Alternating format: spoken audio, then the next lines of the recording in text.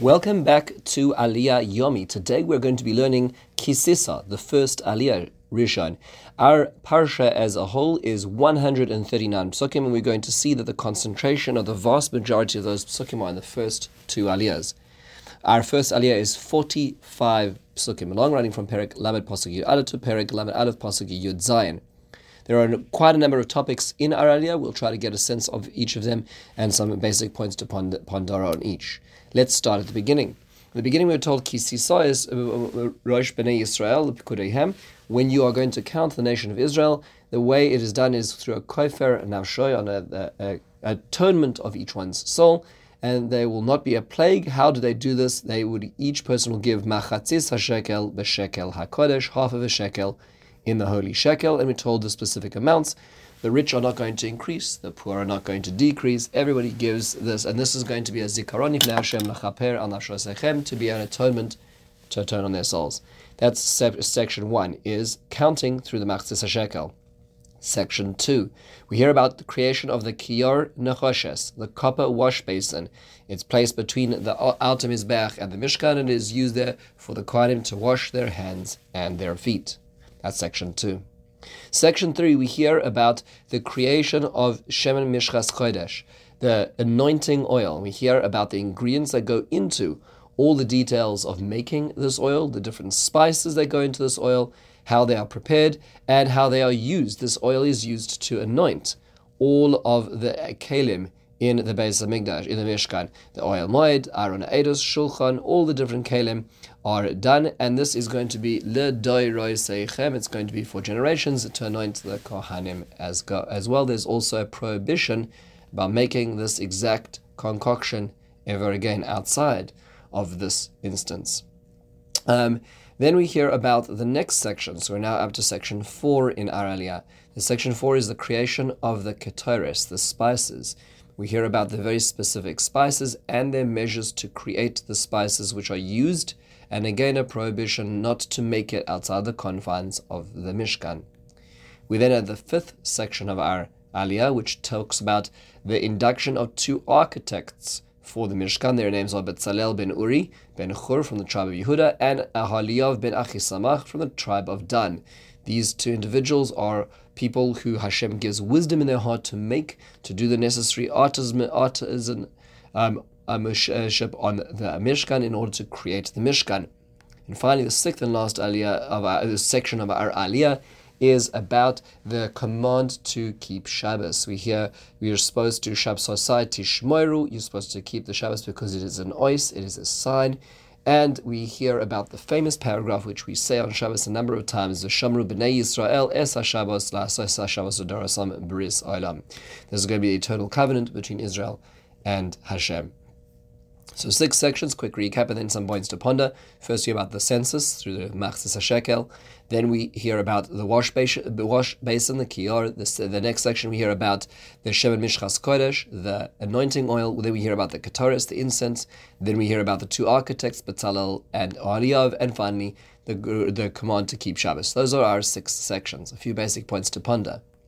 The first is this notion of using the shekel to count. Fascinating observation the Ramban makes is that this is a watershed moment in many ways. Think about this for a moment. This is one of the expressions of freedom, because ultimately the nation of Israel were not using the currency they took out of Egypt. They minted their own coins right now. This is a demonstration of their own nationhood. Moshe acting as the king. This is a very important note, to have a new currency as a nation. But it wasn't just any currency. As the Rabban explains, it is shekel hakodesh. He announced it as holy currency as well. This goes back to the interesting debate that is had between the Ramban and the Rambam, Nachmanides and Maimonides, as to whether there is a notion of Lashon HaKodesh. Why is Hebrew called the Lashon HaKodesh, the holy language? The Rambam understands that inherently it's holy because it has no words for disgusting things, for disgraceful acts or parts of the body or intimacy. They are not direct words for it in the language, which is why it is inherently a holy language. The Ramban explains that that's not the case. It is about the way it is used. It is used in a holy way. It is used to convey the words of prophecy, and therefore it becomes holy as a function. The same thing over here is because of the designation of this coin, it becomes shekel HaKodesh, the holy coin. You notice something very interesting over here. My friend Rabbi Menachem Rosenbaum points out that you see that Moshe Rabbeinu mints a new coin which is going to be holy as a function of using half of it. Meaning, Moshe Rabbeinu creates a new currency, but he doesn't create the currency as being holy as to what it's used for, but rather half of each of those units of currency is what makes it holy. So why didn't he just call the Chatzi Shekel Kodesh then? Or make it that the shekel is used for the counting? Very strange. The answer is because inherently this is the equalizer. This is the way in which all of society works together towards a common goal. The Ashir and the Dal, the poor and the rich are not going to be counted higher, lower. Everybody's part of the same. And that's why the holiness, in fact, is found in the fact that it's in halves. Another interesting point is, why are they counting here? So Rashi points out there actually are three types of donations. There's the Trumas HaAdanim, which is the donations to the copper sockets, which are going to be the basis of the beams holding up the entire perimeter of the Mishkan, or there is the Trumas HaMizbeach, which is also the money used by the shekels to create as the fund for the annual korbanos, which is done for every year. And then there's the Trumas HaMishkan, the donations for people gave of all kinds of things to the Mishkan itself without an upper cap as well. So Rashi points out there are three Trumas noted in the three words Truma in our parasha. Now, why does counting lead to a negev, to a plague? Rashi says because counting brings about the ayin hara, the evil eye, which will therefore have a terrible effect on the people, and therefore what we do is we don't count people, we count coins instead. Now, Barbanel in Divrei Hayamim actually makes a note that this is not entirely accurate. Barbanel says that, in fact, you see many times in the Torah where people are counted and there's no problem. The problem actually only occurs, says Barbanel, when the counting is not done for the purpose of a mitzvah, rather for vanity or just for the sake of a census, with no specific spiritual elevated purpose. The reason why it is all right over here is not because we're counting the coins, says Barbanel, but rather because counting the people is for the sake of donating to the Mishkan. Therefore, anytime there's a census which is done for the sake of a mitzvah, a command of Hashem, for some specific holy spiritual purpose, there's no problem of ayin hara. Therefore, it's not about what you're counting, whether you're counting the coins or the people, it's about what the purpose of the counting is. That's the Barbanel's understanding. We move on to the next section. What was the purpose and function of the Kiyor? So we turn to a very beautiful and Kabbalistic pirush on the Torah called the Rikanti. And he says in paragraph Daled, a very beautiful thing. He says, first of all, of course, it's to the parable of cleaning yourself before entering the throne room of the king. You're going to serve in front of the Melech Malchei Hamlachim, the King of all kings. You have to be clean. But he says also, spiritually speaking, it actually washes off the impurity on a daily basis. A person, when their spirit, when their soul, parts of their soul, leave them when they are sleeping, and only the most basic level of soul it remains in the body while asleep. There is a certain level of tumah that rests on the body in the absence of the spirituality, and that needs to be washed off. Where is that tumah found? So he says, if your human being stretches up high, they have 10 fingers at the top, 10 and 10 toes at the bottom, and the body, so to speak, the component, the holder or the controller of the neshama, the platform of the neshama is in the center, and the tumah rests on the extrema, which is why it's on the 10 fingers, on the 10 toes. That is where it is necessary to be able to wash it away. He says in fact that the remez le'eser sefiros sheyeh kol gufoy kolul beintaim. The body is held in between these 10 at the top and 10 at the bottom, and they are needs to be cleansed when acting in the Beis Hamikdash and so in the Beis Hamikdash. Why is the Kiyor here? Shouldn't it belong in the parasha of Truma, at the very least Tetzaveh, which talk about the creation of the Mishkan? So the Bechor Shor and most of the Mefarshim explain that the Kiyor was actually not a clay kodesh in and of itself. It was really a hechsher. It was a vessel which was used in order to facilitate the avodah, but not the avodah itself. In order to be able to do the service in the temple, one needed to be clean and pure, and therefore it facilitated that, but it itself was not it was not a clay sharis in the same way as, let's say, the menorah or the shulchan, as an example. Now, what do we know about the Shemen HaMishcha, this anointing oil? Why was it L'dor Roseichem, for all generations? The Racham HaKadosh quotes the Gemara, which famously says in Christos, also appears in Horios, that in fact they never had to ever make another amount of Shemen Mishcha. There were other types of oils, the Shemen Afarsamon, which was a sort of pseudo oil used at certain times in history, debated among the Mefarshim. But the Shemen HaMishcha, this oil was only made once, and it was used sparingly in such a way. Now, you'd say, well, if there's so many kings and there's so many Kohanim, the answer is actually it was not necessary to have a re-anointing unless there was a matter of dispute where, let's say, the kingship was under dispute, then Shemen HaMishcha was brought out again. But otherwise, it was not used, and therefore it was something which ultimately lasted and is still today in hiding. What is the Kataris and why is it? What is this? What is this? This incense for? So the Baruch in his commentary on the Torah explains that in fact there are 11 spices, although not all of those 11 spices are listed over here, and together they make up the ingredients necessary to be brought on the golden mizbeach. This actually relates to a very fascinating point, and that is the fact that the golden mizbeach is brought at the very end of the whole episode of creating of the Mishkan. So as opposed to, let's say, the Lechem Aponim or the lighting of the Menorah, which were described in the different Kelim, which were described the necessary avodah by the Kelim themselves, when it comes to the Mizbeach Hazov, which is at the end, we now have all the ingredients for what's used on it later on at the end. I heard a very beautiful suggestion in the name of Rabbi Honigwax, who says that just like the Malbim's idea that the whole Mishkan is a representation, a reflection of the human body, the last thing in the creation was, in fact, in the human body as well, is the nose, the last organ developed. And the nose is referencing the Mizbeach HaZahav, which is why the Kataris as well comes so late in the process as well. Now the question is, why do Abitzalel and Achisamach mentioned over here? The Rav Hirsch says, well, very simply, because now we have the instructions to make the Mishkan, so let's make it. How do we make it? We need the implementation, we need the architects.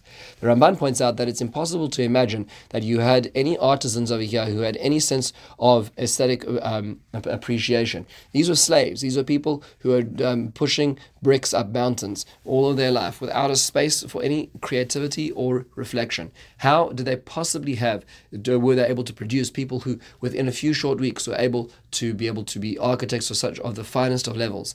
And the Ramban says, because as you see in the Psukim, HaKadosh Baruch Hu says, I fill them, I fill them with the Spirit of God. The reason they are creative is because of me. And you're going to see the expression of me through their hands, because they as human beings did not have the capacity to create this as well. So with all noting, the Gemara in Brachos Daf Nun Hey Amud Aleph tells us that in addition to this, it's also that in fact they were able to do mitziruf oisios, which means combining the different letters. Just understood in a very basic way is once humanity were finally able to label and categorize the different basic elements of creation and create the chemical table, the periodical table of chemical elements, and to be able to differentiate each of the different elements, which took a very long time for human beings to get to. 1800s started happening, and already coalesced towards the 1900s. If one takes any basic element, so if one takes hydrogen and one combines it with oxygen, one creates a new element called water, H2O. If one takes a sulfur and combines it with hydrogen and oxygen, one gets to H2SO4, one gets sulfuric acid. So if one's able to take the basic elements, one can create much more sophisticated elements. That's what's being said on a chemical. The chemical idea is really actually the metaphor for the metaphysical idea. If a person can understand the 22 building blocks of creation, which are the metaphysical underpinnings of creation, which are the Hebrew letters, and one understands how to combine those powers, those forces in creation, one can create very impressive metaphysical structures on which the Mishkan is built, and that's what's being described over here in the Gemara. Finally, why is Shabbos reiterated here at the end of the building of the Mishkan? So Rav Hirsch says, because it's to show us the Meleches HaMishkan, when you're building the Mishkan, that waits on Shabbos. Shabbos supersedes the building of the Mishkan, although the avodah in the Mishkan does go on Shabbos. We'll have to think about that. But that's why it is mentioned over here. We'll spend a little bit more time thinking about that when we get to the beginning of Parshas Vayakel. But in the meantime, you'll notice something interesting, and that is that the word shamar, to God, is mentioned 3 times in this parsha, in this very short area. This is the first time this word is introduced by Shabbos. Before Naseres Sederos, we had Zachor, remember, which is the positive parts of Shabbos. Shamar is the negative parts, guarding Shabbos. It is interesting, the Ohev Yisrael, the Abtarov, has a very beautiful observation. He says, what does it mean to be Shomer Shabbos? We call it to people, Shomer Shabbos. What does that mean? So he says that this comes from, obviously, this section of the Torah, right here at the end of the first aliya in Parshas Tisa. With Shamru b'nei Yisrael Shabbos. What does that mean? So it doesn't mean you keep Shabbos in terms of just keeping the halachos. That's obvious that you wouldn't be a Shabbos without that.